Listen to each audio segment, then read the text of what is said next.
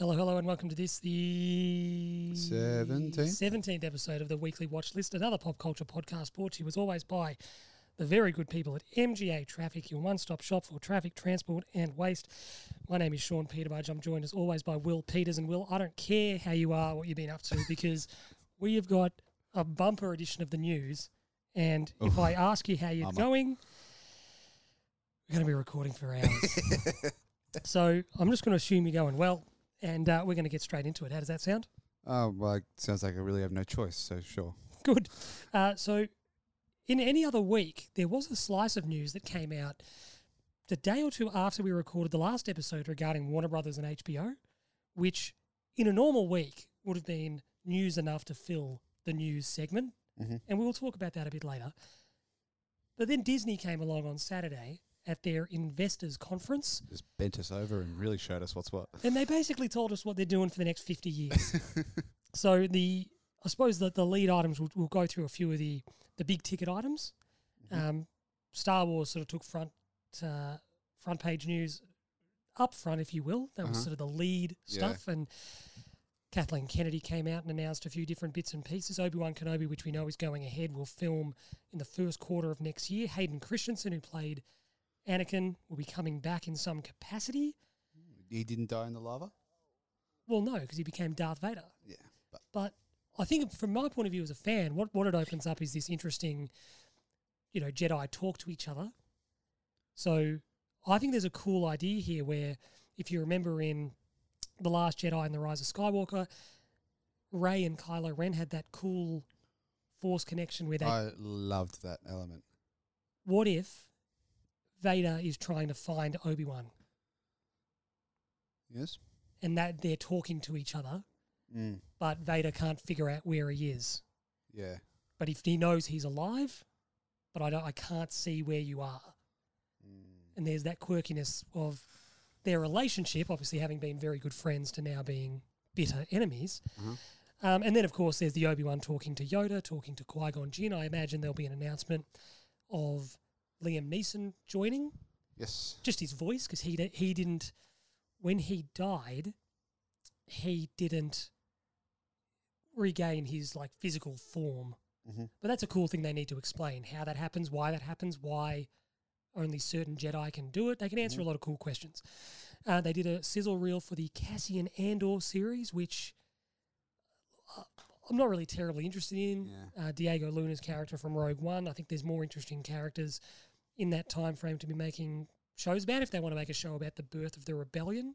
I guess, believe it or not, there would be more Star Wars nerds than you. There would be. So I guess they're making a lot of this stuff for the real, in-depth. Look, any idea on the surface, whilst the name Cassian Andor TV show doesn't prick my ears up, no, anything can be amazing. Yeah. So they can make it. It could be fantastic. Exactly. Rangers of the New Republic and an Ahsoka spin-off.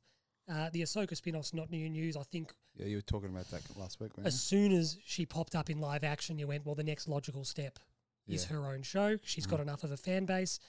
Rangers of the New Republic is from the same time period. Yep. So there'll be two spin-offs of The Mandalorian there. No one really knows what Rangers of the New Republic will be. Mm-hmm. There's some nods and some winks. It could be these sort of New Republic pilots on the outskirts of, popularized space, which could be interesting. Mm-hmm. Patty Jenkins, who did, of course, the two Wonder Woman films, Wonder Woman. Yeah. She's doing Rogue Squadron, which sounds like that should be good. Should. It's basically just Top Gun, Star Wars. Woo! So Squadrons, which was a video game, we spoke a couple of weeks ago. They did a sizzle reel for that. That looked unbelievable. Just the dogfighting. Yeah. They did a really nice announcement for that too. Patty Jenkins' father was a naval aviator, so she was doing the whole. She's an Air Force brat. Father was an Air Force pilot. She's got it in her blood, and they did a nice little sort of announcement for that, which was cool. Yep. That's actually the next Star Wars film, which will be 2023. There's a Lando spin-off, which a bit like Cassian Andor. I like Lando as a character. Yeah, I saw your tweet about this. I don't really need to know anything more about him. But again, could be good. Sure. He's a character that's got a fair bit of charisma about him, and you sort of go, well, could be able to make a good show about him because he's a good character, Yeah. but a little bit like Solo. Obviously, he was in Solo. I like Solo, but it's the most unnecessary. We don't need this to exist. Like it's totally watchable. It's a nice movie. Do we need it? No. So Lando's a bit like that. Star Wars Visions, and it's an anime series, which nothing really is known about it other than that. That could be good depending Disney on just dipping their toe in anime. trying to get that sweet Japanese market. Look, there's enough there. There was a many years ago, I don't know the name of the artist, but he did like an anime short based on the old trilogy, just of like a sequence. It was amazing. Like, it was fantastic. There's no reason why it shouldn't be. Very distinct style. Yeah. A lot of people have spoken about the Animatrix, which you may or may not remember. That was they went Warner Brothers to sort of support the release of the 2 Matrix sequels. Yeah. Went to a bunch of artists and just said, tell a story in the Matrix universe. Yeah. And they're all different artistic styles, different voices. That was really cool. There was some amazing stories told there. This is a similar thing. Being a Lucasfilm property, they confirmed James Mangold's involvement with Indiana Jones. That was rumoured. That was on the cards. Everyone kind of who wanted to know already knew that. But it's good anyway because James Mangold's a fantastic filmmaker. He did the last couple Wolverine films. He did Ford versus Ferrari, which was great. Taika Waititi is developing his own Star Wars project. I love Taika Waititi, and I'm really that could looking be forward to see what happens. Literally anything. Yeah. A little bit like Mangold, everyone sort of knew that had been spoken about. No doubt it'll have some Aussie New Zealand spin in it with Kiwi characters. But that had been spoken about a while ago that he's doing something. This is just confirmation that he's doing something, which is cool. And then no talk of Rian Johnson's projects. He was meant to do a new trilogy. He was going to write and direct the first one and then produce and write the stories for the next 2. Right. That was announced back in 2017. There's been no further... That's just not happening.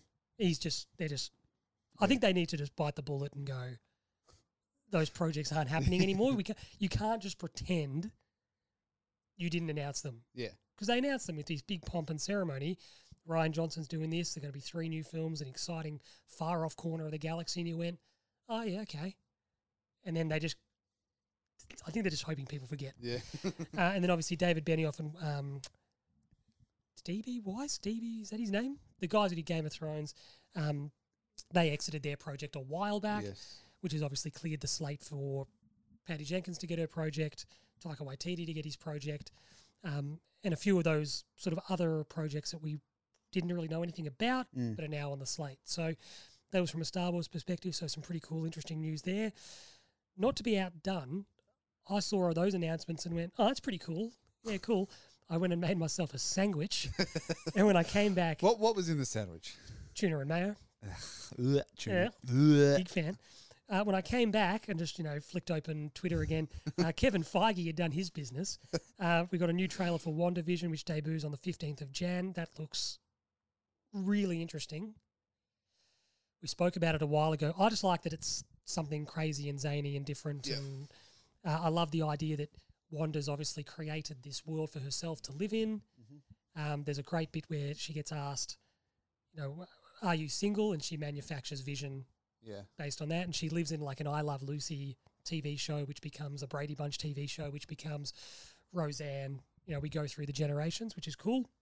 And that will obviously open up the multiverse and that'll be explored in Doctor Strange. So the trailer for that looked good. Trailer for Falcon and the Winter Soldier. I loved the trailer. That looked good. Yeah. I just think I'm not 100% sure which way it'll go because WandaVision I think WandaVision's got the strength of just an absurd comic book premise. Yeah. Which in and of itself is fun. The way the show's being set up, the concept for WandaVision is just, you know what, this is a zany, crazy comic book idea. And if it doesn't work, I think people will forgive it. Yeah, we tried. Because they'll be like, it's fucking just different. A bit like Guardians of the Galaxy was so different that people were like, you know what, if it doesn't work, it's just a quirky, curious, silly thing they tried. But it's so different that it probably will work. Because it's like, fuck, wow. Yeah. Whereas Falcon and the Winter Soldier looks good. Like, it looks good.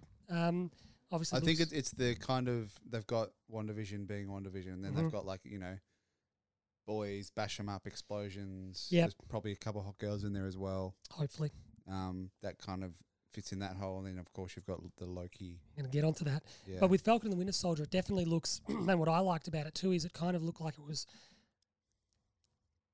not just because it's the title, but Winter Soldier was more that old school American espionage, sort of slash action, sort of looks like that, which is good fun.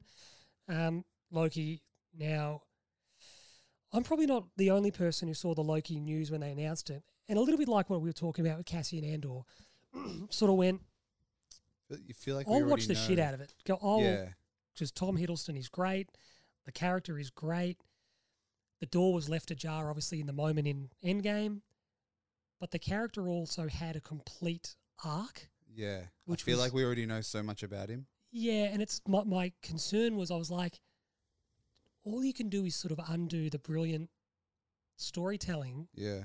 Like the Loki character had this fantastic closure and was really well done, and he died with a sense of utility and he served the plot, and you were like, it was a really cool way to kind of end his 8 or 9 year association with the character. Yeah. Like I said, I think we all love his portrayal of Loki. He seems to love it. Yeah. He wouldn't do it if he didn't. But when you go back in time, this is taking us back to a 2012 Loki who hasn't really gone through all the character development, who we all loved seeing do that. Well, now we're kind of back to square one a little bit. Yeah. But having said that, what we get in the trailer is this really fun, funky. The TVA is the Time Variance Agency. They're like a police force. Yeah. Owen Wilson. Yes. I found that super cool. It was funny to see him. He's not old cinema, but like for me, he was in movies when I was super young. Shanghai Noon. Yeah, he was in everything. I Spy. And hadn't really been in a whole lot over the last. He hasn't done much. Other than like The Intern. Is that the Google one? Internship. There's that, and maybe that's really honestly all I can think of off the top of my head. You're right. There's he hasn't done a whole lot of stuff. Coming into this and back in, like he's kind of weaving his way back in. I loved it. I loved his little feature. So they're basically like time police. Yeah. They police time abnormalities, and you got cool stuff. Like, it was so funny. Obviously, you sent me the tweet, and I tweeted below the trailer. There was that cool moment where I'm sitting there watching the trailer, and they had the shot of him inside the plane, looking out onto the runway, and there were police cars out on the runway, and I sort of went, and then it cut inside, and he had his hair, and he had the glasses on. I went, he's DB Cooper. Yeah. And I thought, it's so funny, given what we spoke about in the last ep. That's I think, too, will be interesting for people outside of America. Yeah. DB Cooper is such a big deal in America. It's this ultimate mystery of, like, this man just disappeared. Yeah. With $200,000, he just disappeared. So it was a cool little fun Twilight Zone-y type. Yeah. It was Loki. That's why he disappeared. Yeah. Because it's Loki. So that's a bit of good fun, and I think that's a really cool example of what we can probably expect from the show. Mm-hmm. He's probably going to intersect with different stories of time, different true history. Yeah, like in Watchmen in the movie, it's different in the comic, but in the movie, the comedian assassinated JFK. Yeah. In X-Men: Days of Future Past, Magneto was trying to save JFK. Yeah. And it's this cool sort of fabricated history, which is a bit of fun, but that looks great. It just looks fun. Yeah. So that comes out, I think it's May 2021. So Marvel are going to be smashing out the TV shows. I think Falcon and the Winter Soldier is March.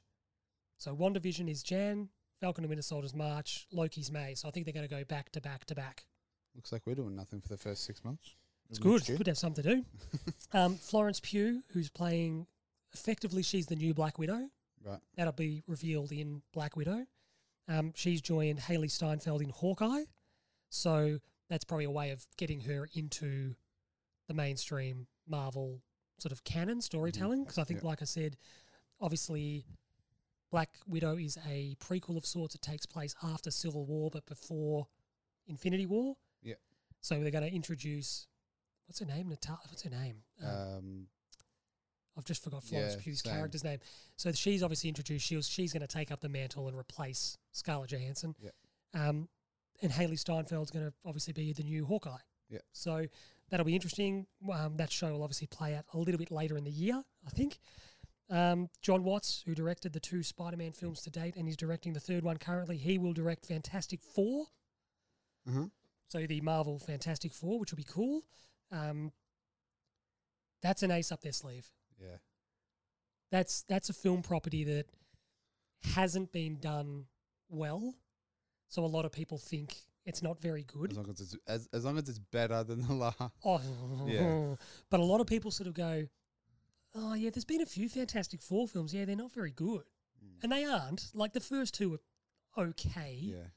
But they've all been standalone, generally. Generally. Fantastic Four, internally at Marvel, Fantastic Four is like their favourite property. It's Marvel's first family. It's their crown jewel, almost. Yeah. So for them to have it back, I reckon they'll knock it out of the park. Yeah. I reckon this will blow people away because people will be like, I've always thought the Fantastic Four weren't very good. And Yeah. Because the versions they've seen haven't been very good. I think this will be phenomenal. I think it'll tie into Peyton Reed's directing Ant-Man and the Wasp: Quantumania, which by the sounds of things will happen in the quantum realm. I reckon that's where the Fantastic Four have been. I think they've been in the quantum realm, which is where they have been in the comics, and they'll be freed from this quote-unquote prison that they've been in there for.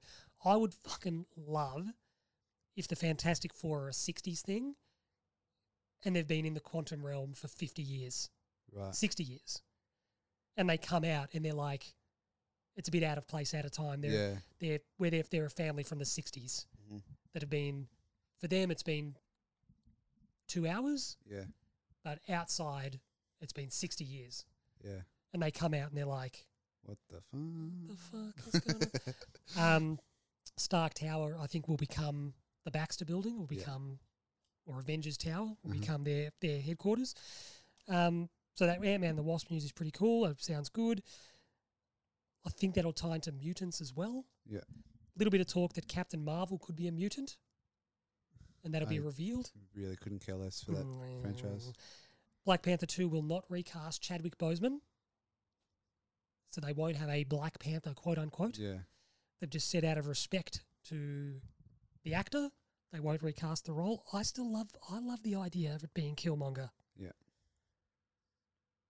I love the idea of Killmonger being in that kind of, because he was a Wakandan king for 15 seconds, being in that netherworld, and T'Challa dying and Killmonger seeing it his, and that kills 2 birds with 1 stone, because without wanting to be insensitive, you get Michael B. Jordan in the role. Exactly. And he's a star. Women love him. And he can do it. Yeah. So it's like, I don't know, I'd like that idea, that quirky idea of he's the bad guy, but he sees an opportunity to answer the call. You know, I've seen the error of my ways, I've been redeemed, and blah, blah, blah. That's all sort of Marvel news, I suppose. There's a Moana series coming out. I was more excited about that than I should have been. You're welcome. Moana was great. It was great. I loved it. Moana was awesome. And when that news came up, and I was like, all for it. It's more cash in the Rock's pocket. I was like, hopefully, why wouldn't he come back and do it? Exactly. So, fingers crossed, that's good. On paper, at least, you look at that and go, that's a very old school Disney thing. Yeah. Where they used to do, Aladdin had a TV show, Winnie the Pooh had a TV show.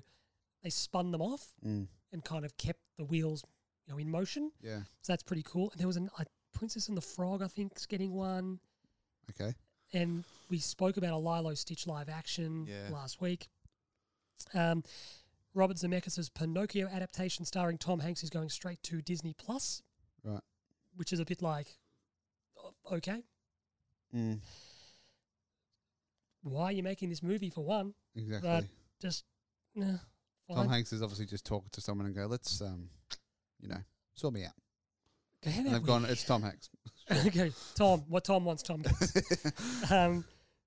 Interestingly, Disney, when they bought Fox, one of the things people don't realise is Fox own a lot of shit. Yeah. So silly things, like really obvious things, like Disney own Avatar. They own The Simpsons. You go, oh yeah, cool. they also own Alien. And they're doing an Alien TV show produced by Ridley Scott and helmed by Noah Hawley, who worked on Legion. It's slated to be set on Earth, but it's in the Alien universe. Right. So that could be literally anything. That Yeah. could be awesome. I think they need to. We spoke about Predator, didn't we? About doing something different with it, and that in and of itself is exciting. You're like, just fucking mix it up. Can't keep making the same fucking movie. Set it somewhere else in a different timeline with an alien film. Set it on Earth. Already, you're like, yeah, that sounds interesting. Once again, whether it is interesting, we have to wait and see. Yeah. Chris Evans is going to voice the title character in Lightyear, which is a film about the pilot who inspired the Buzz Lightyear doll. Right. Once again, there's literally just a production still. Yeah. And you're like, there was some talk about it being the Buzz Lightyear doll in the Toy Story series is based on an actor. Right. But the still I saw, I was like, he looks like a Chuck Yeager, like a pilot. Okay. And I was like, that seems to make more sense that Buzz Lightyear, the action figure, was actually based on a NASA test pilot. Yeah. But I don't know if that's the way it's going to go. Like, that's one of those things where you read the article and then, like, later on you think to yourself, wouldn't it be better if he was like a test pilot for NASA? And then you can't remember which one's which. Yeah. But the curious thing about that is that Evans came out and clarified they haven't recast Tim Allen. And it's sort of like, well, they have. Yeah. Because Tim Allen votes Republican, and in Hollywood at the moment, you can't do that because this is like the 50s. It's like communism, Yeah. which is an issue in and of itself. Like, fucking Tim Allen's, he's Buzz, he did Santa Claus. He did a show. What was the show he did on ABC in America, which Disney owned? They cancelled it. Yeah. It's like, you can't, you're doing it because he votes Republican. Yeah. You know, that's the be all and end all He's of trying it. to save his money. Well, you go first things first. That's his democratic right. Of course. And whether you agree with it or disagree with it or whatever, Disney they've Blacklisted. cut him adrift Yeah. because he votes Republican. So it's disappointing because you sit there and my attitude is there was an article that 87 million people are subscribed to Disney Plus. Yeah. You're like, fucking fair chance some of them are conservative. Yeah. There's a fair 100%. chance some of you, so where do you draw the line? Yeah. So project that sounds interesting though. Exactly. Guy who inspired Buzz Lightyear. What's it about? No one really knows. I was so annoyed. My parents got a whiz-bang new TV last year. Unbelievable. Samsung. Just, it works. It's great. It's good to hear. Everything except Disney Plus works. It's weird. Yeah. So we go to play something, it just loads. Yeah. Like uninstall, install, turn internet on and off. Everything's fine except Disney Plus. That's strange, So isn't it? annoying. Is it just a firmware problem? I don't know. We've called up Samsung. We've called up. We contacted Disney Plus as well. They're like, can't figure it out. Rah rah. So now we just even if you go to like HDMI onto the TV, it's got some HDMI stuff on there. So basically, you just have to watch it on my laptop, which is the most annoying thing. Google Chromecast doesn't work. Really? Yeah, it's Oh, like they've that's got some sort of like property fucking with Samsung. interference. Yeah. So you would have thought that's just a firmware. You'd think so. Bizarre. Because all I want to do is just chuck on the Star Wars and just like sit really close and just be like blown away by everything. I like how you were like, the Star Wars. I want to watch the Star Wars. Everything. Akiva Schaffer, who you know very well, Will, Yes. one member of the Lonely Island, he's going to direct a CGI / live action hybrid of Chip and Dale Rescue Rangers with John Mulaney and Andy Samberg voicing Chip and Dale.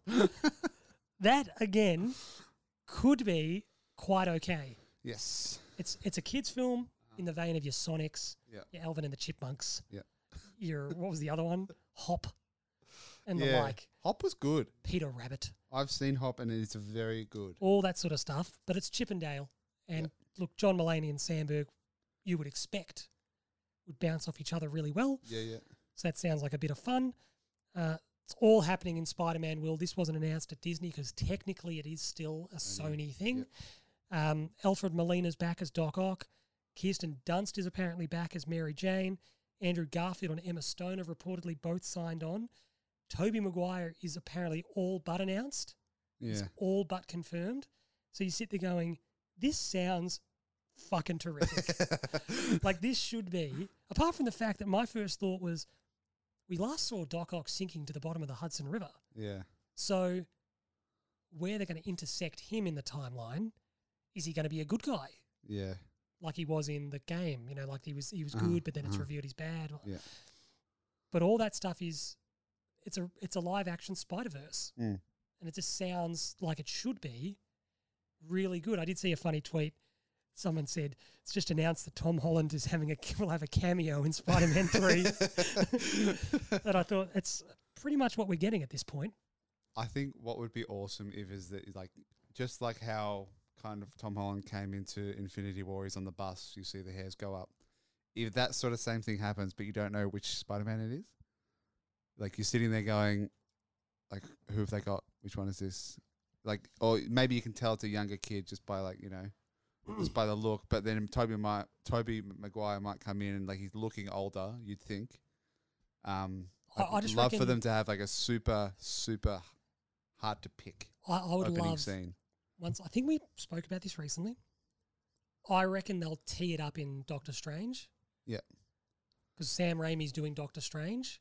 I reckon the end credits or the final shot or the post credits will be Tom Holland being introduced to either both Spider-Men, Yeah.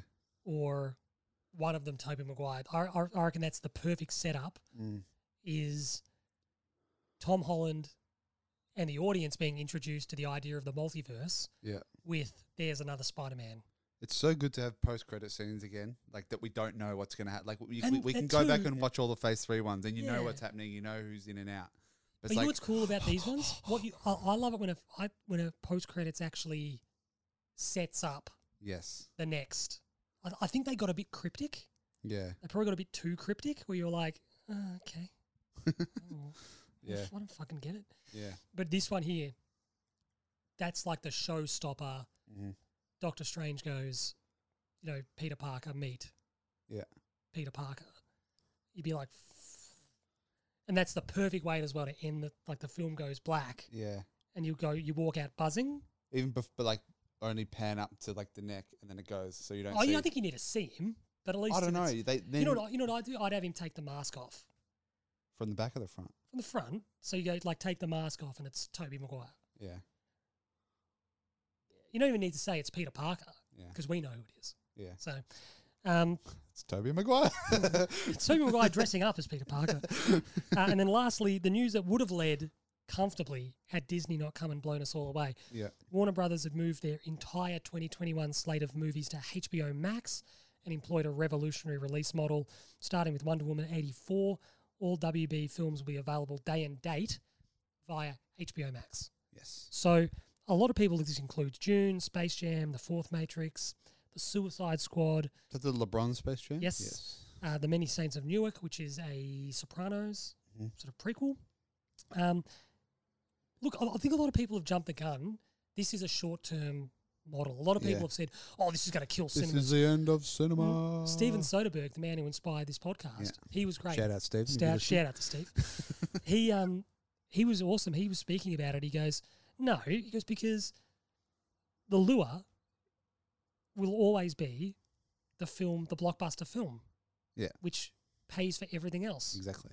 He goes, the lure will always be releasing your film and having your film make $1 billion.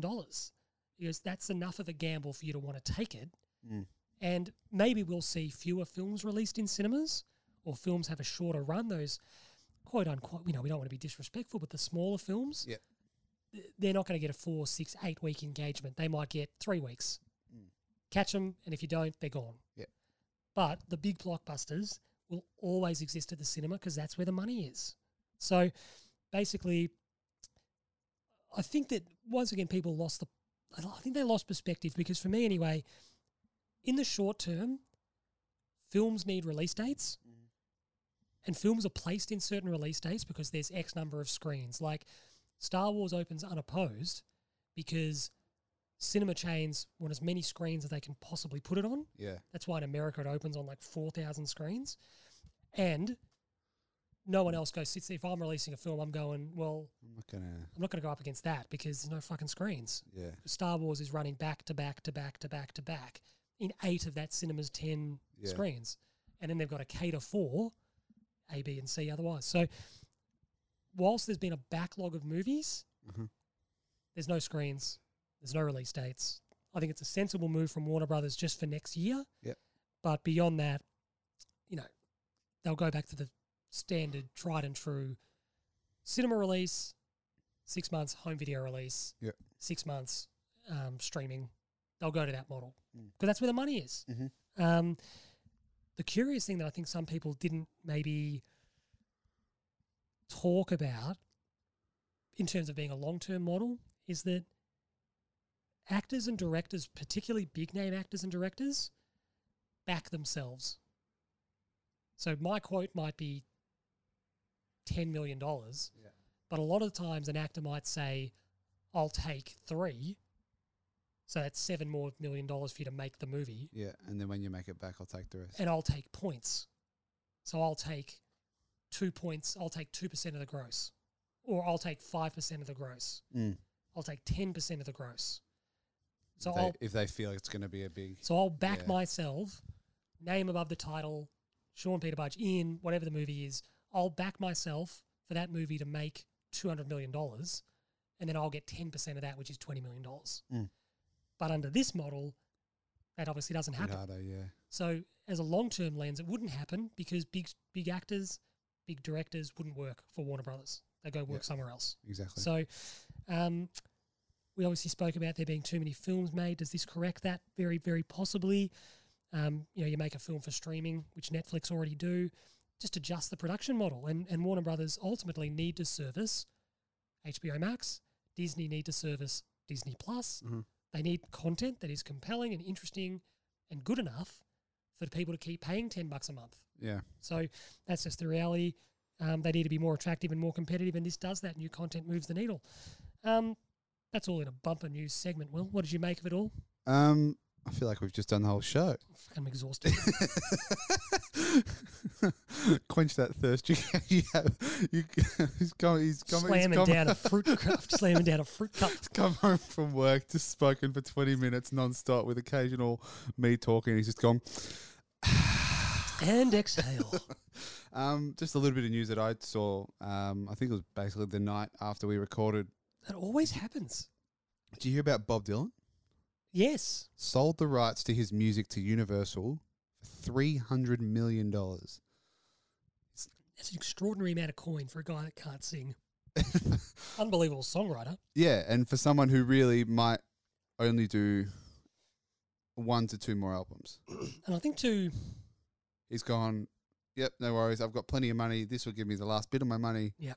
And I can invest. I can do whatever I want with it.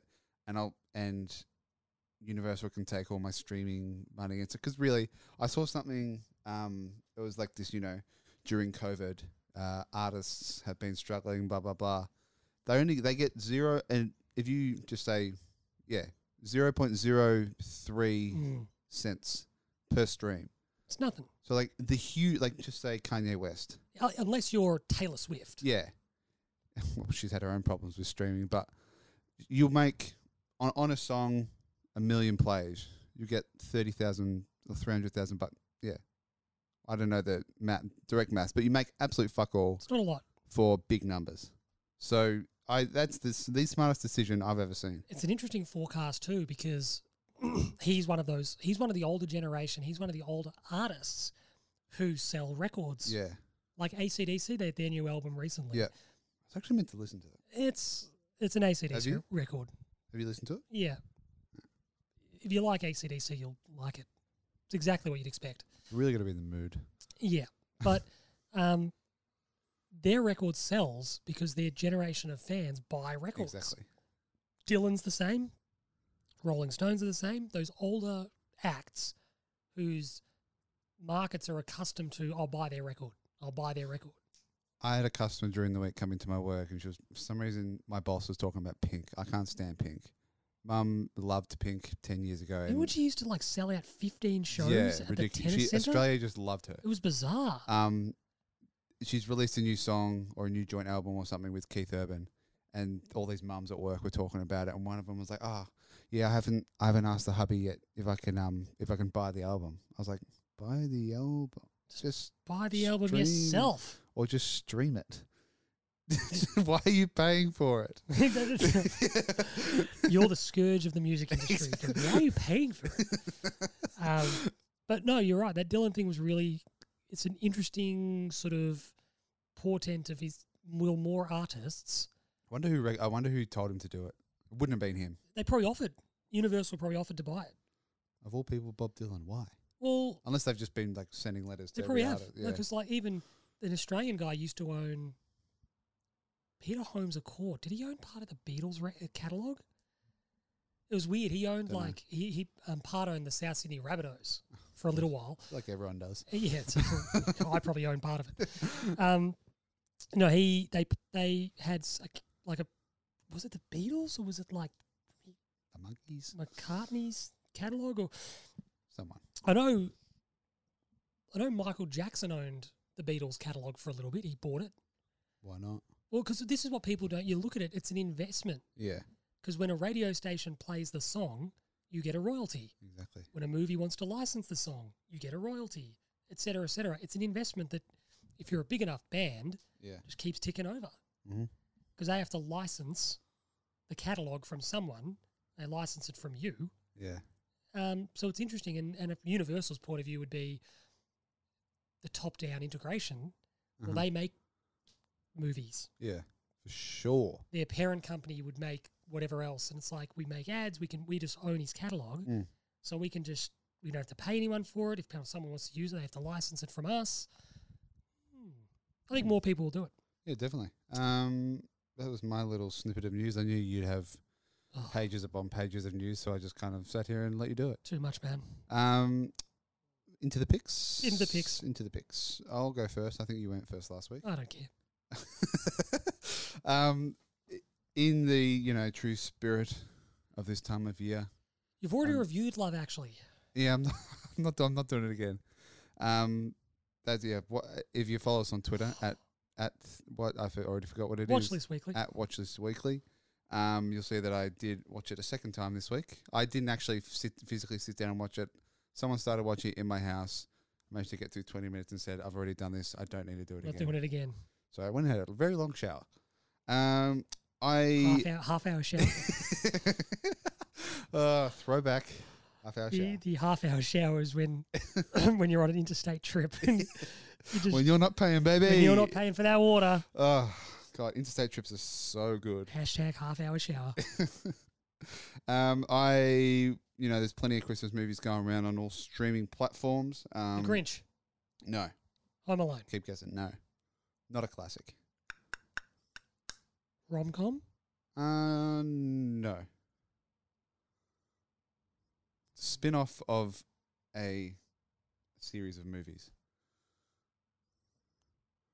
Spin-off? Can always guarantee you won't get this. No, I give up. A Bad Mum's Christmas. Oh, wow. So, my mother and father love Bad Mums. They love that whole thing. It's just a generational thing. Yeah, it must be. And everyone was in the mood for a Christmas movie, bar me in the household. So what did they do? They put on a Christmas movie, and it was Bad Mum's Christmas. So obviously, the first two movies have Mila Kunis, Kristen Bell, Catherine Hahn. Catherine Hahn really not funny. Do not find her funny whatsoever. Was she? She's like the alcoholic smoker. Was she Walter Mitty's sister? I have no idea. Secret Life of Walter Mitty. I didn't do enough research on it because I really don't enjoy it. Is she in WandaVision?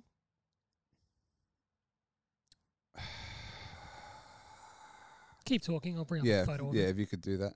Mila Kunis, classic, always so good looking. She plays, I guess, the kind of main character per se, and Kristen Bell, who's, Veronica Mars and so many other things. In this movie, they're essentially dealing with all of their mothers. So all of their mothers surprise them for Christmas. And mothers played by Susan Sarandon, Cheryl Hines, and Christine Baranski.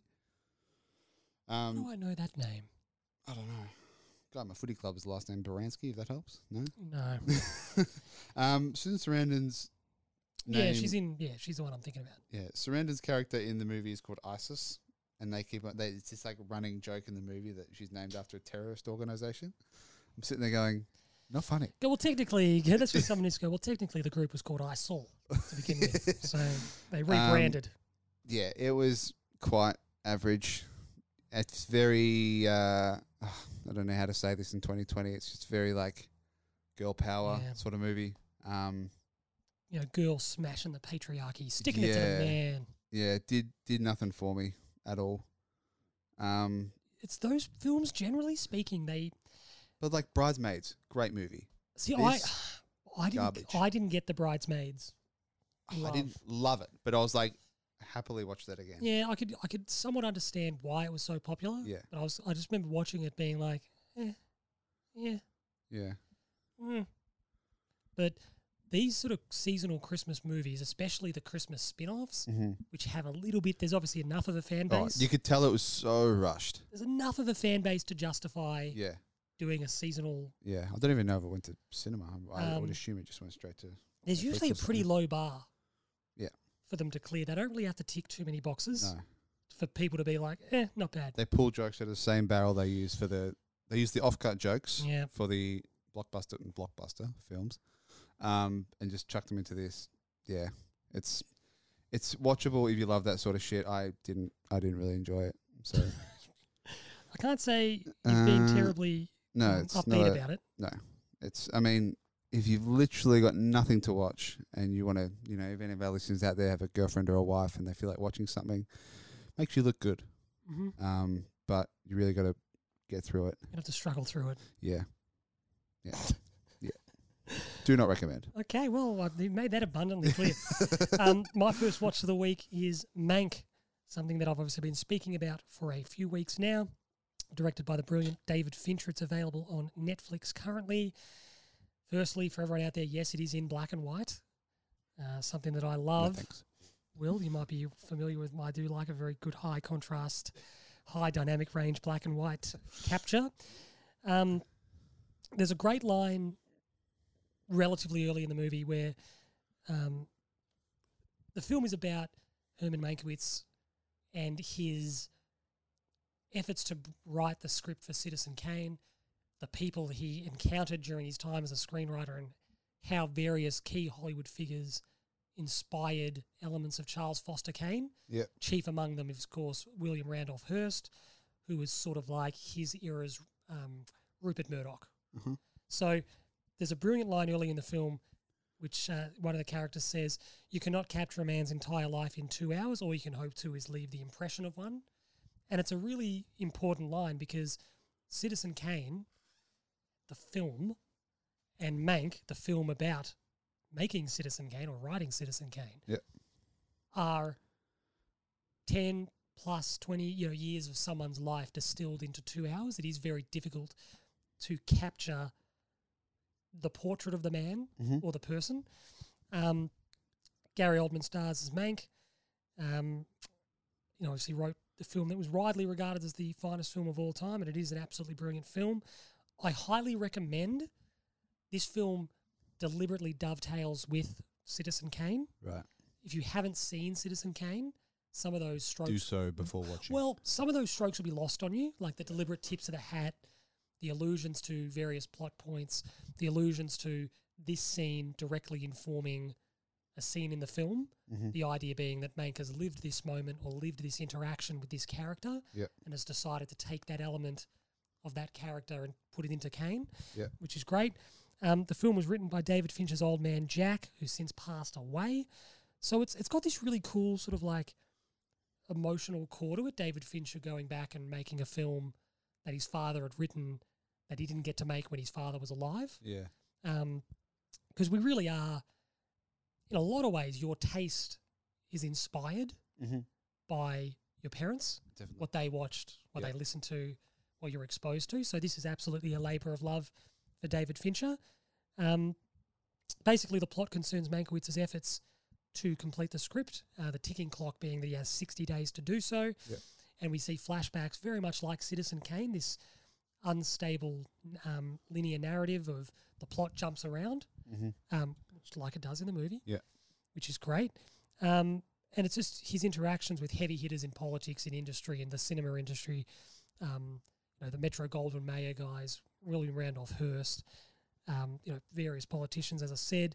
And it paints a picture of Hollywood as the political minefield that it absolutely is, battles over authorship and censorship, clashes of ego, how those egos then became caricatures of this amalgam of Citizen Kane or Charles Foster Kane, which is very, very interesting, and why all those things are ripe for satire and spoof, which is always good fun to watch. I mentioned the plot, now it jumps around. Citizen Kane came out in 1941, and nowadays the jumping narrative is really common. Tarantino does it a lot, but back then it was not. You made a film, you go, where is the start of your film? Where is the end of your film? And you just single straight line through the plot, that's your movie. This was like revolutionary to make a film that jumped around and gave you snapshots of this is who he was at this point of his life. Mank, once again, very deliberately does that, which is great. I think, I don't know, we spoke about it when I was talking about how interested I was in it, that Hollywood on Hollywood is always, when they do it well, is always really interesting. Peek behind the curtain, this is how the industry works. This is the inner workings of, you all know so much about it from the outside looking in, but you actually know nothing about how it works. It's like the how to make the sausage sort of thing. You kind of go, after you see it, you're like, oh, that sucks. You're like, geez, that's a hard graft for people living in that world. Which is always great. Look, I think, a film about a screenwriter, particularly one that focuses on his writing, arguably the greatest film ever written, it needs to be well written itself, and this absolutely is. It's got an awesome pop and fizz to it. Oldman is fantastic as Mank. She's not the star of the show, but I think the actor who emerges with the most credit from this is Amanda Seyfried. Yeah, I was just looking at her character. Actually. She plays Marion Davis, who was William Randolph Hearst's mistress. Well, she was well known to be the mistress of this really powerful man, and they had very, very close relationship up until his death. And she was, once again, she was the inspiration for one of the characters in Citizen Kane. Without wanting to spoil anything, I mean, there's no such reveals, but there's a few bits and pieces that are probably better left for the film. But there's a great line where all these people start reading the script, and they all know you've written this about. You've written this about these people. Particularly William Randolph Hearst and particularly Marion, who he's friends with. He knows all of them, and he's asked, "Do you think she'll forgive you if you make the film?" And it's this really poignant moment of, he ends up making this celebrated film. He wins an Oscar for it. He clashes with Orson Welles about authorship, about who wrote the script. That's very well documented. This film basically posits that Mank wrote the film on his own. They're credited as co-writers, but that's probably as much to do with Orson Welles' ego as anything else. But this cool moment of, you've made this film about these people you know. The consequences are, they're more powerful than you. They have more sway than you. If you make this movie, there's no coming back. They will blacklist you. They won't want anything to do with you, blah, blah, blah. And that's effectively sort of what happened. He made a few films after that, wrote a few things, but nothing major. I loved it. I thought it was really, really, really good. Absolutely worth a watch, particularly if you've seen Citizen Kane. I think you'll appreciate it a whole lot more. If not, it's an interesting look behind the curtain. Nice. Thumbs up. Can't say I'd watch it, but if you like it, that's all that matters. Big fan. My second watch is something I found on Stan. I realised that Stan has a bunch of Showtime flicks on it, so I've just been kind of sifting through all that stuff. I was watching The Longest War. So again, big fan, man. Come to us with a war film every second year. Second week, sorry. See, I just love that shit. So 2020, hour and 30. Doco feature essentially unpacks the human stories and drama behind American involvement in Afghanistan, now the longest war in the US history. You've got interviews from ex-Rangers, current CIA, ex-CIA, lawyers, anyone that could be involved in war in America is basically interviewed in this thing. It's got a very big narrative of being a CIA war, basically because the Soviets were obviously in Afghanistan before the Americans. The CIA helped the CIA didn't want to directly help the Afghanis, so they helped Pakistan, who then helped Afghanistan, basically fight the Soviets to push them out. And then there was obviously Al Qaeda, who rose and then didn't want the Americans in there helping. So basically unpacks everything from start to finish, and I thoroughly enjoyed it. It's a simple it's just a simple documentary. It tells you what you need to know, gives you a really good outline of it. There's it goes pretty deep into kind of how the Americans used a lot of kind of torture early days. So it's pretty grim at some points, but The old waterboarding. yeah, and it's a big knock on the CIA. And they do an interview with a not a general, like a commander over there, and he's super for the torture and whatnot, and he's got this blistering opinion that they all deserved it. I was there, I'd do it again, blah blah blah. And then it cuts to someone who was just working in intelligence, and she found out about it and she couldn't cope, so she left. It still shows how evident the, Americana propaganda is in America still. You've still got it at the moment in 2020. War is an industry, isn't it? Yeah, exactly. And not just that, it's generational. It's a business. Yeah. It's a career. America have got the biggest army in the world, the biggest army in history. Yeah. Going, well, they need a war to justify it. And then they've jumped over to Iraq, and that's all, 9/11 and Bush, and there's who knows what's happened there. So then they've barely even finished the war in Afghanistan, and they're still like putting fires out there, and then they jump over to Iraq, forget about Afghanistan, and there's still shit going on in Afghanistan, but they're still there, and then they've been pulled out, then put back in, and I suppose ultimately too, it's a quirky one, isn't it? Because they need a war. Yes. To justify the military spending, to justify all that kind of stuff. But at the same time, they're too big of an army to fail. Yeah. They can't lose as such. But they're fighting these conflicts that I suppose people don't really understand why they're there, why we're still there. That's never really justified why. Yeah. And like they had their first, I can't remember when it was, I'm going to say early 2000s, they had their first proper like election, and it ended up, and they ended up talking to, I'm pretty sure, the Afghani president or prime minister president, and they're like, and he basically says, they don't have to be here. It's great that they are here, but if they leave, we'll deal with it. It helps that they're here. It helps with law and order, and that's always the fear mongering, isn't it? Yeah. It's the attitude that some, we need to get this out, Will. We're not defending Saddam Hussein. No. But the idea that a dictator in a certain culture maintains a level of control, which then creates order more than an invading army, who their mandate is to liberate the people and to liberate. And you go, fantastic, because he is a despot madman. Yes. But when you depose him, you just create the next one. Exactly. Or the one after, or the one after. It's this, cut off the head of the snake and two sprout up. And you're like, it's a quirky, strange situation where your argument is, yes, we remove him, but who then takes control? Yeah. Because the unrest is more deep-seated than one person. Exactly. And in Afghanistan, they're also lucky in a point because their average age or something is like 21. Really? Of like the Because population? so many of their population has died from the war. Wow. So they've got this really kind of young...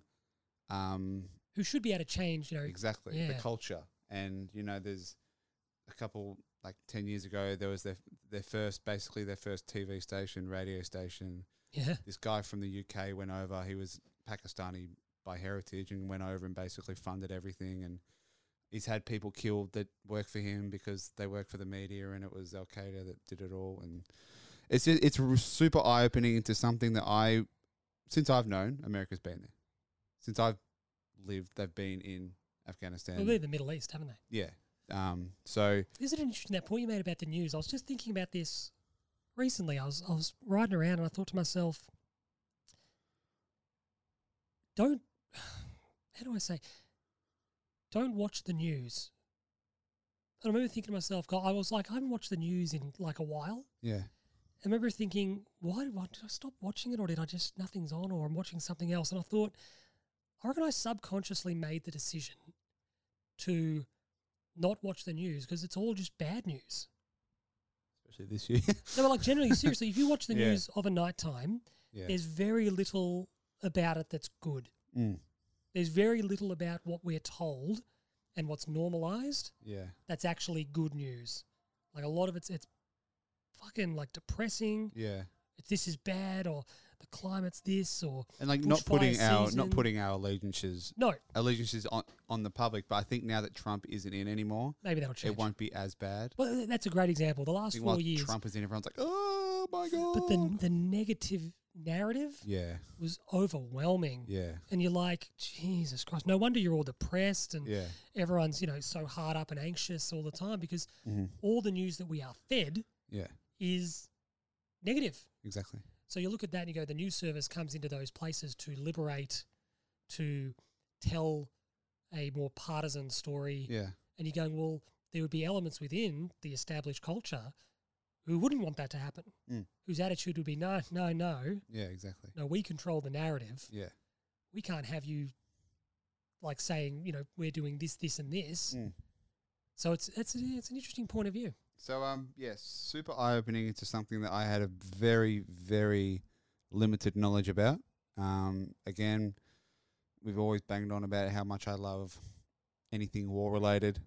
So if you also find yourself liking anything about history or any sort of war, highly recommend The Longest War on Stan.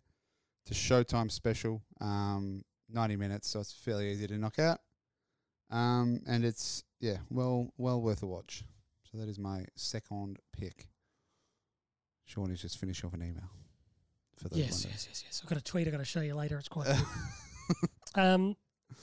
My second pick of the week is La Bamba, one of Faber Ganoush's favourite films. Shout out to Faber Ganoush. Shout out. I was over at his place and I don't know how we ended up watching La Bamba, but we did.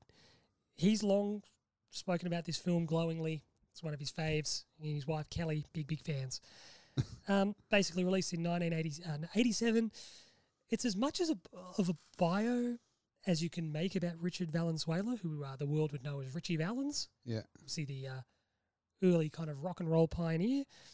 So it is on the song. It is based on like the La Bamba. Well, he didn't write La Bamba. Right. He played it, which is a standard at the time. Okay. A lot of acts would play each other's songs, or you you would write a song and you would buy the music and you would do a version of it. It's very, very common.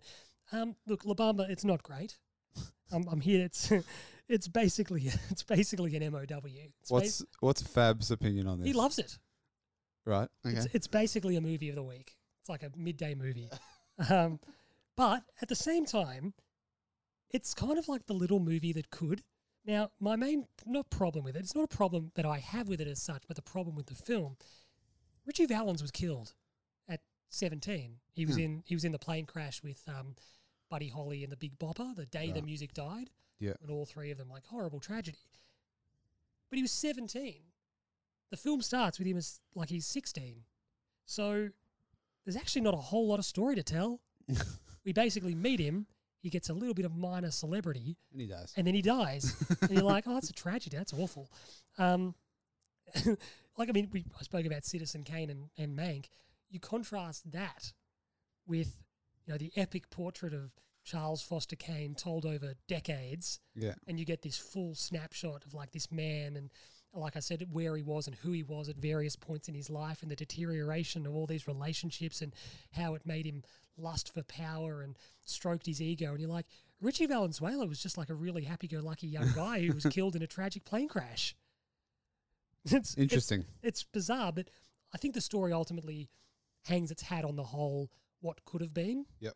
So, and that's fair enough. Like this idea of a young kid killed at 17, his whole life and his career ahead of him. What could have been? Yep. What were we deprived of when he was killed? Noteworthy because the score was done by Carlos Santana and Los Lobos, which is a nice touch. All the music in it's really good. And here's the biggest thing. I was doing some investigative work. Yep. This film was fairly successful when it was released. It made $54 million in America Cheapest. in 1987, which is good scratch. Yeah. It grossed more in the US market. This ordinary movie of the week Fab's fave. grossed more money in the US market than Wall Street, Inner Space, The Princess Bride, The Lost Boys, The Running Man, which is Arnie, Yeah. Planes, Trains and Automobiles, The Golden Child, which is an Eddie Murphy. Eddie Murphy's a huge star in 1987. Spaceballs, Mel Brooks film. The Living Daylights, grossed more than a James Bond movie. Dirty Dancing. Jesus. And RoboCop. It grossed like $3 million less than Predator. My God. La Bamba. It's on the National Film Registry as well. It's basically been put into this National Film Archive because it's like culturally important. But it was also nominated for a Golden Globe for Best Picture. Cheapest. Bizarre. Truly bizarre. The undisputed highlight of this film, and deserves special mention, if Fab is listening, he'll tip his cap to this. Yeah. You can't talk about La Bamba and not mention the performance of S.I. Morales, who plays Richie's half-brother Bob. It is the greatest supporting actor turn I've ever seen. The film is deeply mediocre. Yeah. Oh, God, I've just drawn a blank on the guy that plays fucking Richie. Hold on, I just set it up. Lou Diamond Phillips. Lou Diamond Phillips. Not a bad actor, went on to do Young Guns. S.I. Morales plays Bob, his brother. Yeah. If you didn't know any better, you'd think the film is about Bob. Because he is like a razor blade. He cuts through the film. When he's not on screen, he's sitting there going, where's Bob? What's Bob doing? He turns up. He's like a fucking weather phenomenon. Yeah. He flies. He's a hurricane. He comes through the film. He tears shit up. He is phenomenal. He steals every scene he's in. He genuinely, I don't say this lightly, Heath Ledger-like. You know, like in The Dark Knight, you're like, every scene... Where's the Joker? Like, where's the Joker? Yeah. Like, what's he doing? Where is he? That's what I was like with Bob. I was like, where the fuck's Bob? I'm sure... Shout out, Bob, if you're listening. Shout out to S.I. Morales. Yeah. Because you were phenomenal. He's fucking dynamite in this film. And you're just sitting there going, can we have a spin-off of Bob? Like, what's Bob doing? Because, like, Richie died at 17. Bob went on to live. Yeah. At least another 10 plus years. This film covers 6 months. It's fucking amazing. Imagine if we had 10 years of Bob's life. Absolutely outstanding turn. Shout out to S.I. Morales, the hero of La Bamba. La Bamba. So we finally watched it. He'd been telling me to watch La Bamba for some time. We did. It was pretty ordinary. It was saved by that one performance. I can't believe how much money it made. Did you stream it, or does Fab have it in like a golden case that you dust off? I think he's got the original negative. So we got the 35mm projector. No, I think we streamed it. I think he's probably got it on DVD. He loves it, genuinely. He and Kelly, it's one of their favourite films. Just not a lot happens because, like I said, he's dead at 17. It's not like you meet him as a little boy. It's not like Coco, like where Coco's learning, the kid. Yes. He's like learning to play the guitar as a child. And you're like, I just chose to imagine that up until about 1 to 16. Yeah, like up until he went into the afterworld in Coco, just the bits where he's in the local town square and he's shoe shining and he wants to enter the guitar contest. I'm like, that's Richie Valenzuela as a child. And then we don't hear from him for like 5 or 6 years. And then we pick the story up a bit later. But all it did actually was make me just... Have you seen Walk Hard, Dewey Cox? Think briefly. Phenomenal. Maybe in and out. When you watch like a Ray, La Bamba, Buddy Holly story, Walk the Line, Bohemian Rhapsody, Walk Hard is the greatest like spoof film ever made. It's phenomenal because all it does is effortlessly tear to shreds all like the pillars of these music bios. It's brilliant. So as I said, I was watching La Bamba and it just made me love Walk Hard even more. Out of 10, what do you got it? IMDb has it as 6.9. It's very generous. Oh. Look, honestly, I'll give it 2.5 out of 10. It's not very good.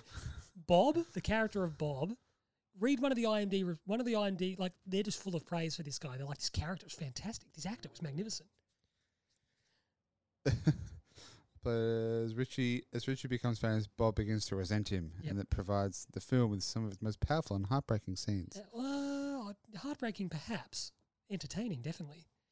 A movie very dear to me, 10 out of 10. Great biopic, La Bamba.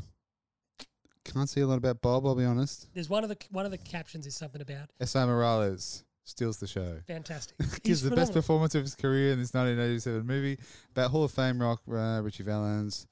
Morales plays Bob Morales, half retro. Bob is a drunk who feels as if he's in the shadow of Richie due to Richie's musical talent and success. Yep. He was in the movie a ton. Yeah. Well, I think one of the comments was like mine, where it said, if you didn't know any better, you'd think that the film was about him because he's the most compelling character. Multifaceted brotherhood drama story. He's the most compelling character in the movie. As I get older, the more I identify with Bob. He's fantastic. He's absolutely fantastic. I did say to Fab, it was one of those. It's one of those films where, obviously, it's about Richie. It's about Richie Valens, but I always call the main character the title of the film. So you'll be like, like La Bamba died in the plane crash, or like, what's a good example? Death Wish is a good example with Charles Bronson. I don't know what Charles Bronson's character's name is in Death Wish. So I just call him Death Wish. So it's like, La Bamba played the fair, or La Bamba, he had his first gig. It's not his fucking name. Like, I know. Not very good. God. Give us your last pick. Last pick was scrolling through KO the other day. Shout out KO. Love ya. Parents still haven't got rid of you, so winning. That is a good result. Yeah. You spoke about that weeks ago. Yeah. Well, I think my grandparents have started using it, so Mum feels too guilty to get rid of it. Because fucking Cricket Australia have signed an absolute dog shit deal for Test cricket. Anyway, realised that ESPN's 30 for 30s were on there. Yes. Weird that you can't get them on Foxtel Go. Super weird. Although Foxtel Go is a bit better lately. Someone probably complained. Probably. Because I wanted to watch a 30 for 30, which wasn't on Foxtel Go, but it was on KO. Right. So I had to do the free trial. Yeah. And as of late in the sporting world over the last kind of month or two, boxing is kind of trending.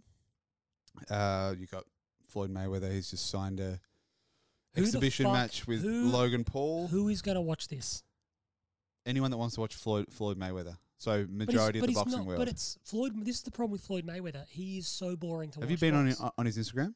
He's got a strip club in Las Vegas. Really? That is his last 6 posts since announcing the fight. He's got to get people through the door, man. He must have no money at all. He's got to get people through the door. But who's going to watch him fight Logan Paul? Like, legitimately. I will. You're not going to pay to, are you? No. God, no. But who, Floyd Mayweather isn't an exciting boxer. No. He's an exceptional. Well, he used to be. He's a bit old now. I'm watching it for Logan Paul. Because I've been watching the guy for 5 years, 6 years. He's a jerk off. He was. Oh, mate. Content's got a lot better. He Very good podcast, shout out. Oh, whatever. he doesn't need any fucking shout outs. We need shout outs. He needs to give us a shout out. Floyd Mayweather is obviously not so much now because he's gotten older. Yeah.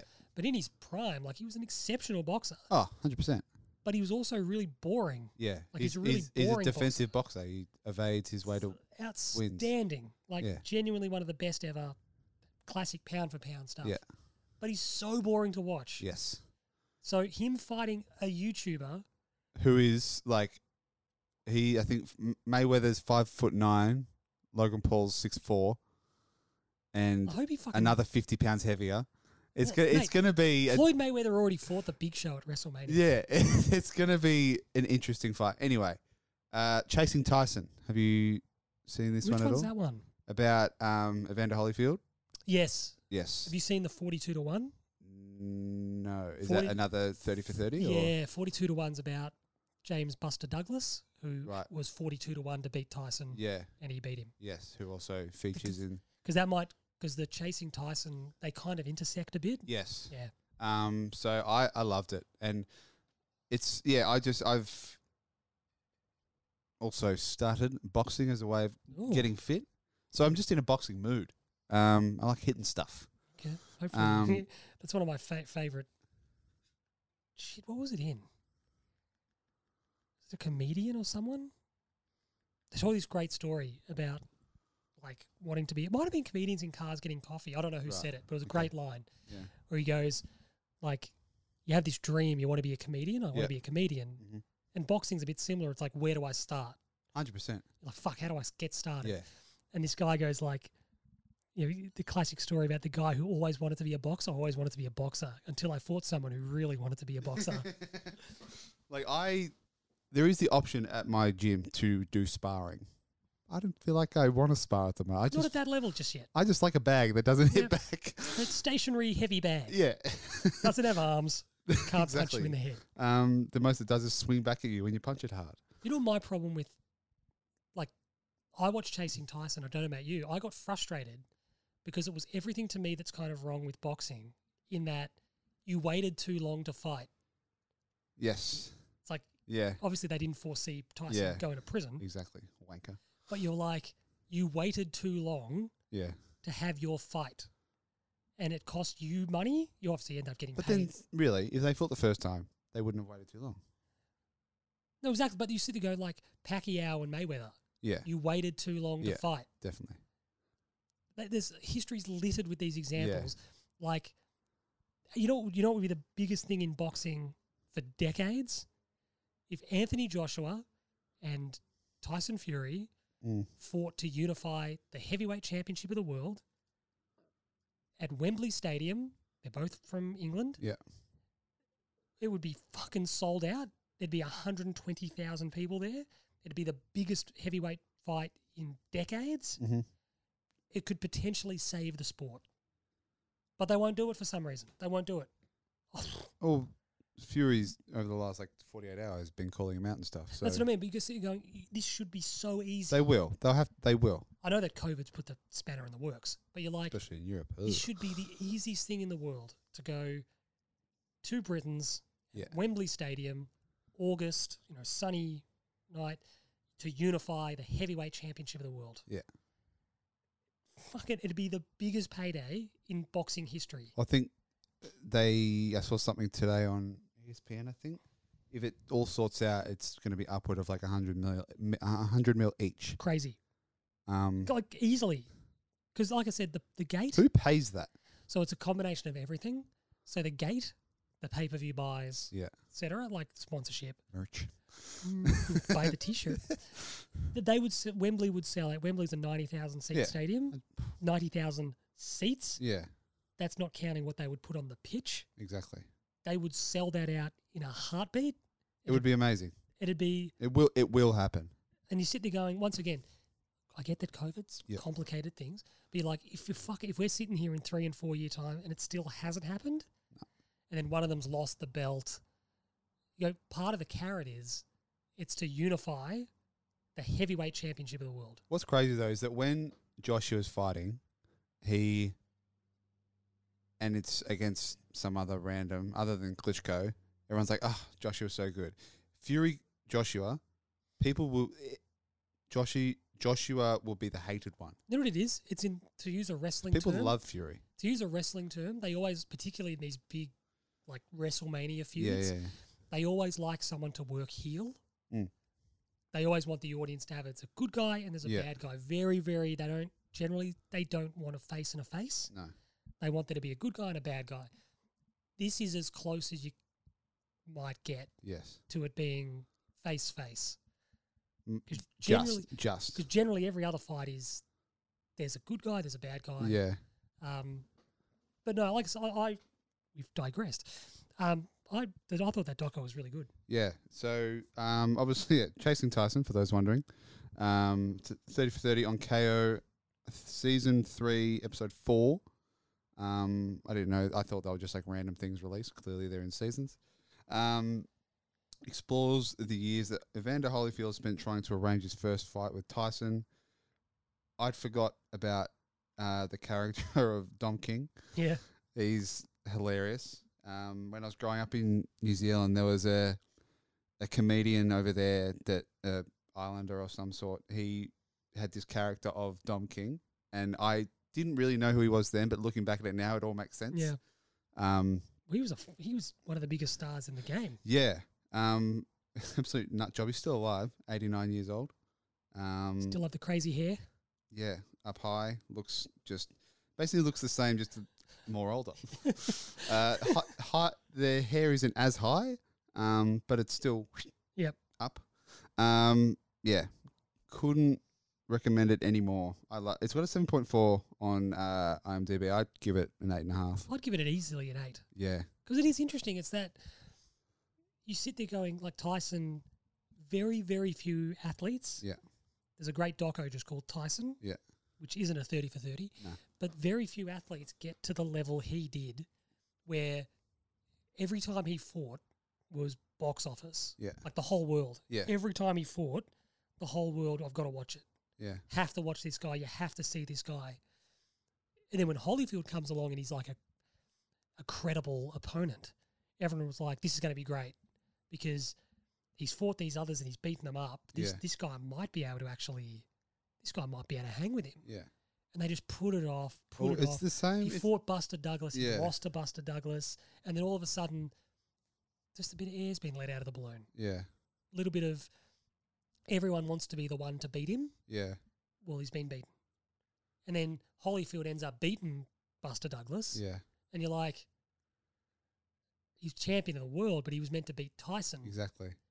And I completely forgot. I knew that Tyson bit ears. Yeah. I completely forgot that it was Holyfield. In that last bit where they're fighting, I'm like, oh my God, yeah, the fight. And then you see Tyson just lean in. I'm like, oh my God, this is the... Because don't they explain in the first one he was frustrated because Holyfield was like headbutting him? Yeah, but then he's interviewed at the end of the first one and he goes, oh, I was kind of headbutting him too, so whatever. It's all but even Steven. But his frustration was... In the second one, he was frustrated because... He was trying to cut him. Yeah, because Holyfield was just too good and he... Oh, yeah, but his attitude wasn't his attitude that Holyfield was trying to cut him. He was trying to headbutt him which is a bit of a no-no. It's like a bit of a... But then the ref allowed it, so... There was actually an awesome moment. Chasing Tyson is great. Yes. I think it's better than 42-1, but 42-1's an interesting, sidebar. It's an interesting... Sort of fills in the blanks of what happened with that particular fight.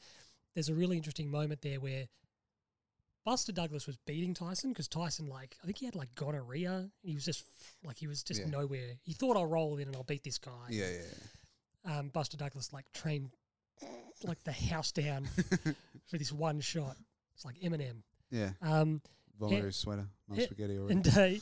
And Tyson did knock him down. Mm-hmm. And he probably should have been counted out. Yeah. But the ref, there was a fair bit of leeway. I don't think he got to the standing 8 count. No. And then Tyson's one later was pretty much the same thing, but he was counted out. You're going... Did you see the undercard of the Tyson Jones Jr. one? Yes. Last week with Jake Paul? Ridiculous. Nate Robbins should have been counted out the round before. And they shouldn't have been fighting. And then he's just walked into this hook. It's just absolutely killed him. You're talking about it like it's a proper fight. They shouldn't have been fighting because one of them's a basketballer and one of them's a fucking YouTuber. Yeah. Why this is even being sanctioned by anybody, I guess they've like technically they have a professional career. Oh, this is the Because problem. This is where boxing's at. But why can't they? Why can't they Because go, people I can want get to be a boxer? seriously hurt. And I think, to be honest with you, I think it dilutes the credibility of the sport. That's my thing. My thing is like, boxing is a very serious undertaking. Anyone can go get drafted. Anyone can get picked up randomly to the NFL. No, you can't. I can't just enter the NFL. I can't just go to Bill Belichick and go, "Hey, Bill, Oh, yeah, but if Bill, you do your Bill, I want to play wide receiver," and Bill doesn't just go, "Sure, not a Yeah, problem." but if you go to preseason camp, get picked up, that's fine. Oh, mate, I just think, I don't know. I just think there's a little bit more class and heritage to the sport, and I think that your Jake Pauls of the world and your KSIs of the world are diluting the prestige of boxing by deciding they want to be a boxer because it's going to drive clicks to their YouTube But they're page. never going to put the traditionalists in boxing are never going to put But this is the problem. these YouTubers under Fury Joshua. But this is the problem, though. If you want to be a boxer, like, that's fine, be a boxer. But don't fight other part-time amateurs. Like, fucking fight someone for real. Well, that and that's the thing now. Fight Butterbean. So, someone in Logan Paul's camp said, "Congrats to Jake. That's great. You won your second fight, but you now have to fight someone with some credibility. You have to actually fight a boxer." Yeah, but then now there's like UFC fighters going, "Oh, I'm going to fight him next." But this is because it's all about a payday. Exactly. And that's what I mean by I just don't like that as such. But you got, like, even CM Punk, the wrestler, Yeah. when he did UFC, it was like, we got the shit kicked out of him. Yeah. And you're like, tip the cap for giving it a go because that takes balls. The guy from Geordie Shore went into UFC and he didn't do half but badly. be like, mate, that takes balls. Yeah, 100%. Unbelievable. To boxing, UFC and the like. To actually enter a competitive combat sport, Yeah. full credit to you, but you are going to get hurt. Well, the thing is as well, back to Logan Paul. He's a state champion in Being a college sports. Jerk off. In wrestling. So there's this video of him sparring with some big Brazilian dude, forgot his name. Anderson Silva. No. Anyway, Kimbo ginormous. Slice. Kimbo Slice is dead, I'm pretty sure. Anyway, Yeah, I think he is. Logan Paul's like actually he's experienced in combat sports. So that's his one little like kicker that he's got. Everyone else is just like, yeah, they're definitely YouTubers. Like KSI was opening packs, FIFA packs in his room. Oh, 10 like years ago. really? That's how he got famous. Wow. Yeah. He's a FIFA YouTuber. Anyway, Jason Tyson, 30 for 30. You can find it on KO if you have KO. Don't know where else you'd find a 30 for 30. They're hard to find. Yeah. Yeah. Highly recommend. I second that recommendation. I thought Chasing Tyson was very good. Yeah. A lot of those 30 for 30s, generally they are. There's some like really niche like baseball NFL ones that I'm like, I don't know enough about the story to want to watch it. They have to, and those ones have to be really, really well told. Yeah. Because for us, I don't know enough of the context. Exactly. Yeah. So, but at least Tyson is like, Yeah. You see Tyson, you go, okay. And we're far enough away too from Tyson's pomp for there to be a little bit last dancey.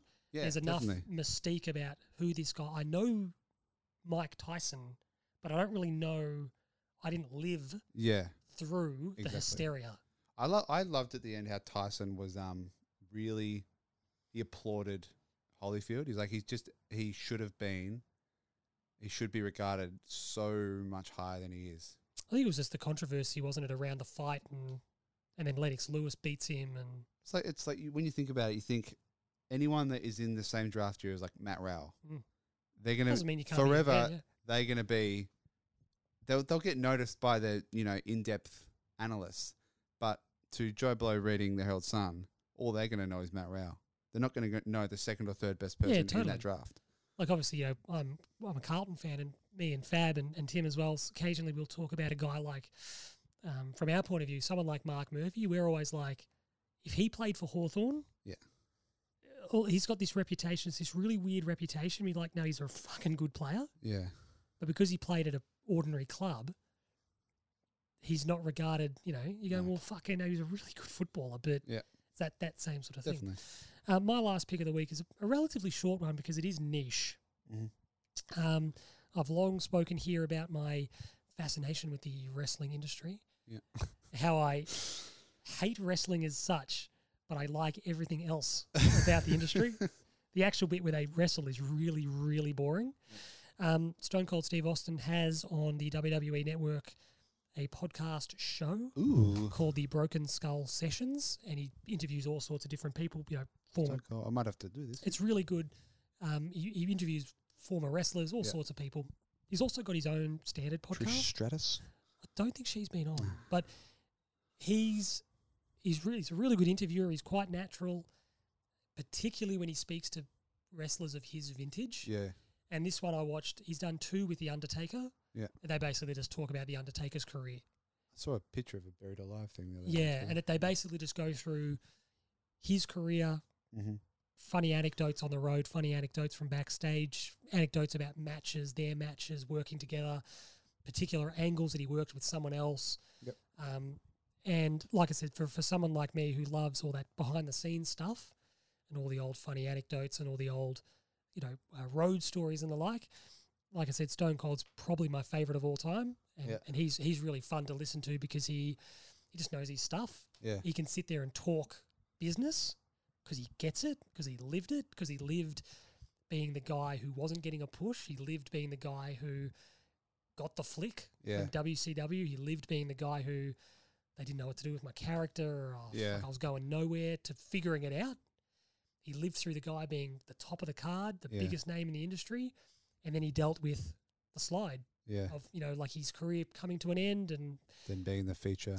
Not dealing very well with I'm no longer the top of the card. Yeah.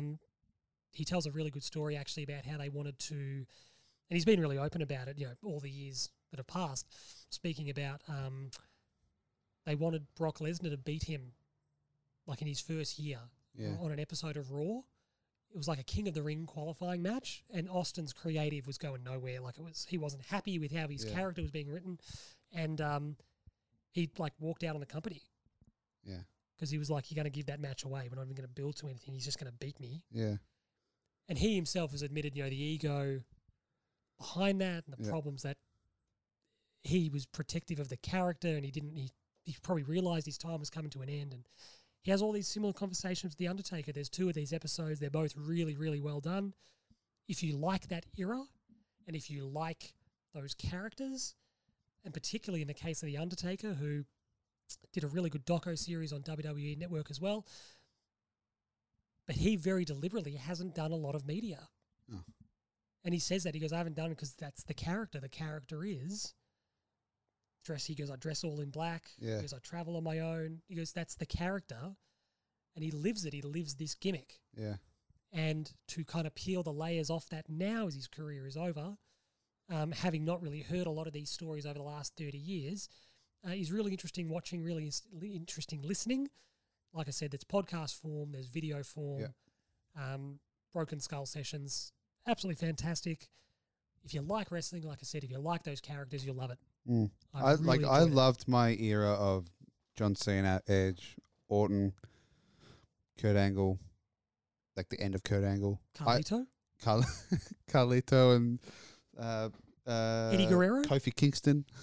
I loved my era, but I would have loved that Stone Cold, the Attitude Era. Yeah, I would have loved. So you're more of the. I got like the rebirth of D-Generation X as well. Yeah, so you're more the Ruthless Aggression Era. Yes, is how they. I don't know the. Yeah, the Attitude Era was like 97 to 01-ish. Yeah, 02. I would have loved that, but I got into it. What was I? I was like grade 5, grade 6. So you can make the argument, and a lot of people do. There's What Culture Wrestling is really good on YouTube. They're great. Parts Fun Known is another one that they do really good little videos, little retrospectives. Wrestling with Regret. There's lots of channels. They're all I follow this Twitter page, and it's wrestling blunders or wrestling. There's a lot of botches, muck-ups, wrestling botches, and it's so funny. They go back to like the old. It's just bad, man. They're bad. But you could make an argument that the Ruthless Era Aggression might have been better, but the Attitude Era just had better characters. Like the Attitude Era, the highs of the Attitude Era were higher. Yeah. But generally speaking, the quality of what came after it was better. Yeah. Because it was. You had like The Rock, Mankind, Undertaker, Triple H, Austin, Mr. McMahon as the bad guy, Kane. But you had all these.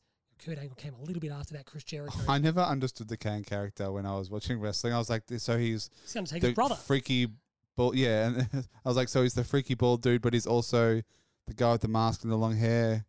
Yeah, that is a bit of inconsistency. Yeah. You know, whatever. But they had all the characters, like the highs at the really top end main event. Yeah. End of the card were awesome. Yeah. But everything else or that below it was a bit ordinary. And then after that, it kind of evened out a little bit. And the quality top to bottom was a bit better. I always wonder what cause I don't really ever remember watching wrestling with people. I'd always, on Friday nights, there used to be... Saturday nights used to have... on Foxtel. On Friday nights, it was Raw and then SmackDown. Yep. I think Raw was obviously on a Wednesday, but Friday nights, they basically had from 3 to 6 Raw SmackDown. And I would basically go home. For some reason, I was home alone on Friday nights. I don't know why. But from till 7 o'clock. Everyone just left the house. They were like, yeah, I don't know. Watching wrestling again. I cannot pick why I was home alone, but I would watch wrestling every Friday night. And it was unbelievable. I loved it. I like when you hear wrestlers like Kevin Nash. Kevin Nash is great when he does the shoot interviews on YouTube.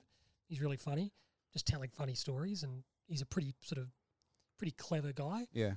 And he talks about like Raw, and he's like, and Nitro as well, when it went to 3 hours, he goes, it's just too long. He goes, think about it. He goes, you're writing a Lord of the Rings movie every week. He goes, it's too long. And then you're writing a 2-hour show they do it on a Tuesday to air on a Friday. Yeah. He goes, then you're doing a 2-hour show as well. He goes, it's just too much. So it's like everyone, like even big wrestling fans, like I don't watch the shows, haven't watched them for years, are like, it's fucking too long. Yeah. But you chuck on something like this Broken Skull Sessions, fucking A, I'll sit there and eat it up. I'll sit there and listen to them talk about classic stories from, working Tallahassee back in 99 or something. And like the Undertaker would be like, he'd be like, remember Duluth, 98? And Stone Cold goes, And it's just brilliant. You're just like, tell me this story. I don't care about it. Unpack it. Come on, let's go. Let's talk about it. Let's dig. So look, I very much enjoyed it. Broken Skull, just in general. Yeah, it's a good series. Sounds very interesting. He's fun to listen to, and when he's got a good guest, that obviously makes it better as well. Just quickly, we'll wrap up. We'll do, what was your pick of the week this week? My pick of the week would be 30 for 30. Yep. Chasing Tyson. Big fan. I think that's a good pick. Yeah. I think that is a good pick. Yeah. My pick of the week is Mank. Mank. Look forward to it, and look, it is a bit, use the word again, it is a bit niche. Yeah. But if it's in your wheelhouse, I think you'll really enjoy it. Yeah.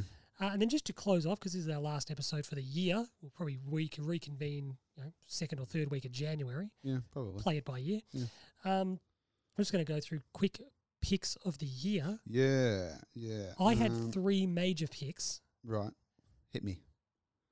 Pick number 1. Yeah. Is this like the best? Is pick number 1 the best? No, I didn't put them in any order as such. I thought next year I actually might keep like a tally. Yeah. I might have like a ladder. Yeah, yeah. So the 3 that we pick each week, I'll put them into a ladder. Yeah. So I'll have like a rolling top 5. Yeah. Which makes this end of the show a lot easier, because I'd completely forgotten what I watched. Yeah. So in no order. Yeah. My 3 picks of the year. Yeah. Honourable mention to something I genuinely enjoyed, the new Killers album. Class Action Park has to get a mention. Yeah. Because I don't think I've enjoyed watching something in the moment more than I did in Class Action Park, which was fantastic.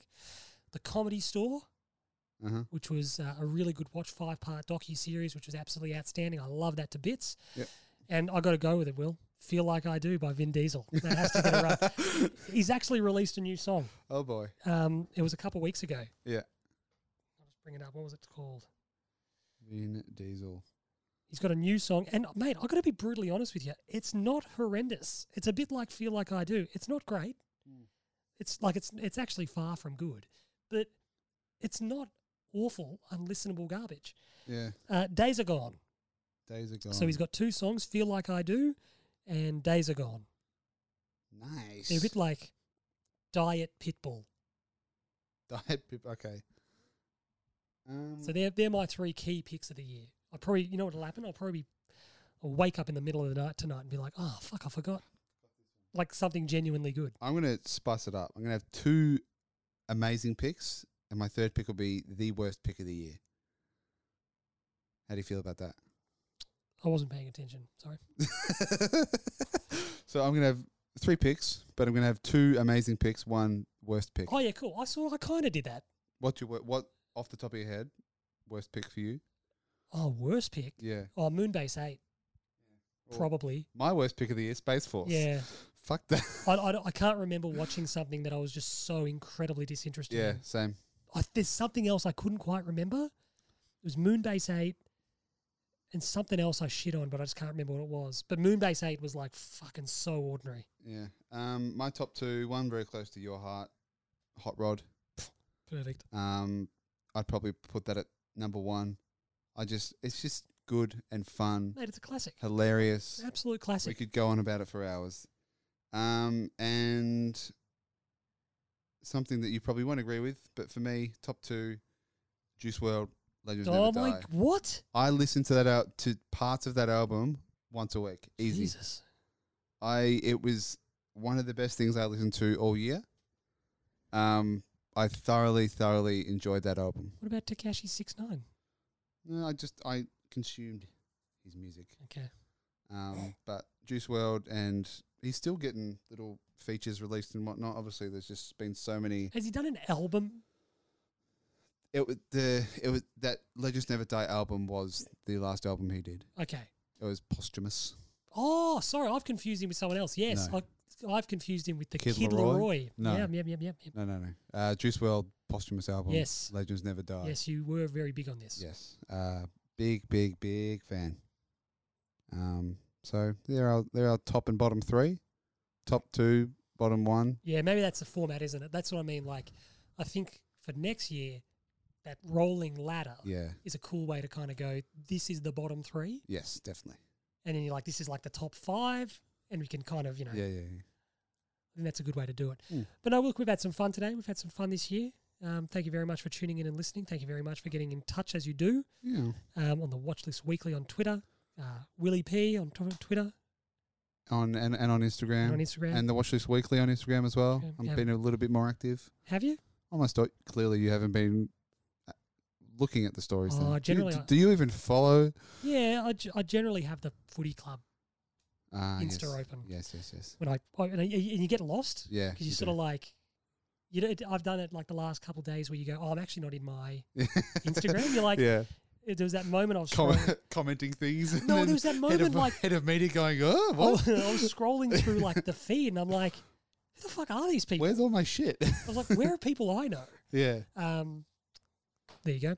But no, look, we had a lot of fun doing it. We'll hope to catch you again next year, I suppose. Yeah, hopefully next year that creepy looking cobweb above your head. I left it. I was going to take it. Genuinely, I was going to take it down last night, but I went, nah. Nah. It's gotten lower and lower each week, and it's freaking me out. It'll be here. It'll be just above my head.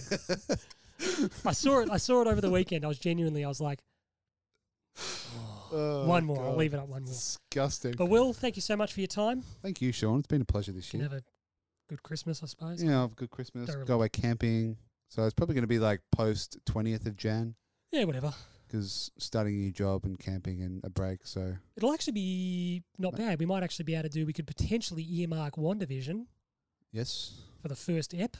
Come back and release it. Yeah. That'll be a great call. That'll be the 15th. So we'll 15th of what? Jan. I'm away camping. No, but like after that. Correct, yes. Like that'll be out. Yes, we'll be able to talk about that on the first ep. Yep. Sounds good. That sounds like a plan. Excellent. Thanks so much for Sean Peter Budge. Thank you. For Thank Will you Peters. From me. Will Peters, I'll see you soon. We'll catch you next time. Catch you next year. Yeah. Goodbye. Bye. So long.